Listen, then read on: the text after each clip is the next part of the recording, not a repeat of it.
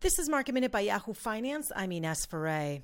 Dow futures are pointing lower today, down 2.5%. The S&P is also down 2.5% after yesterday the Dow fell below 20,000 for the first time since 2017, closing below 20,000.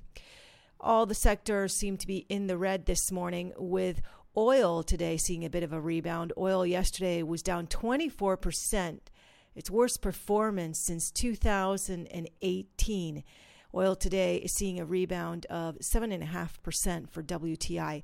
Brent is up almost 3%. For more Market Minute news, head to yahoofinance.com.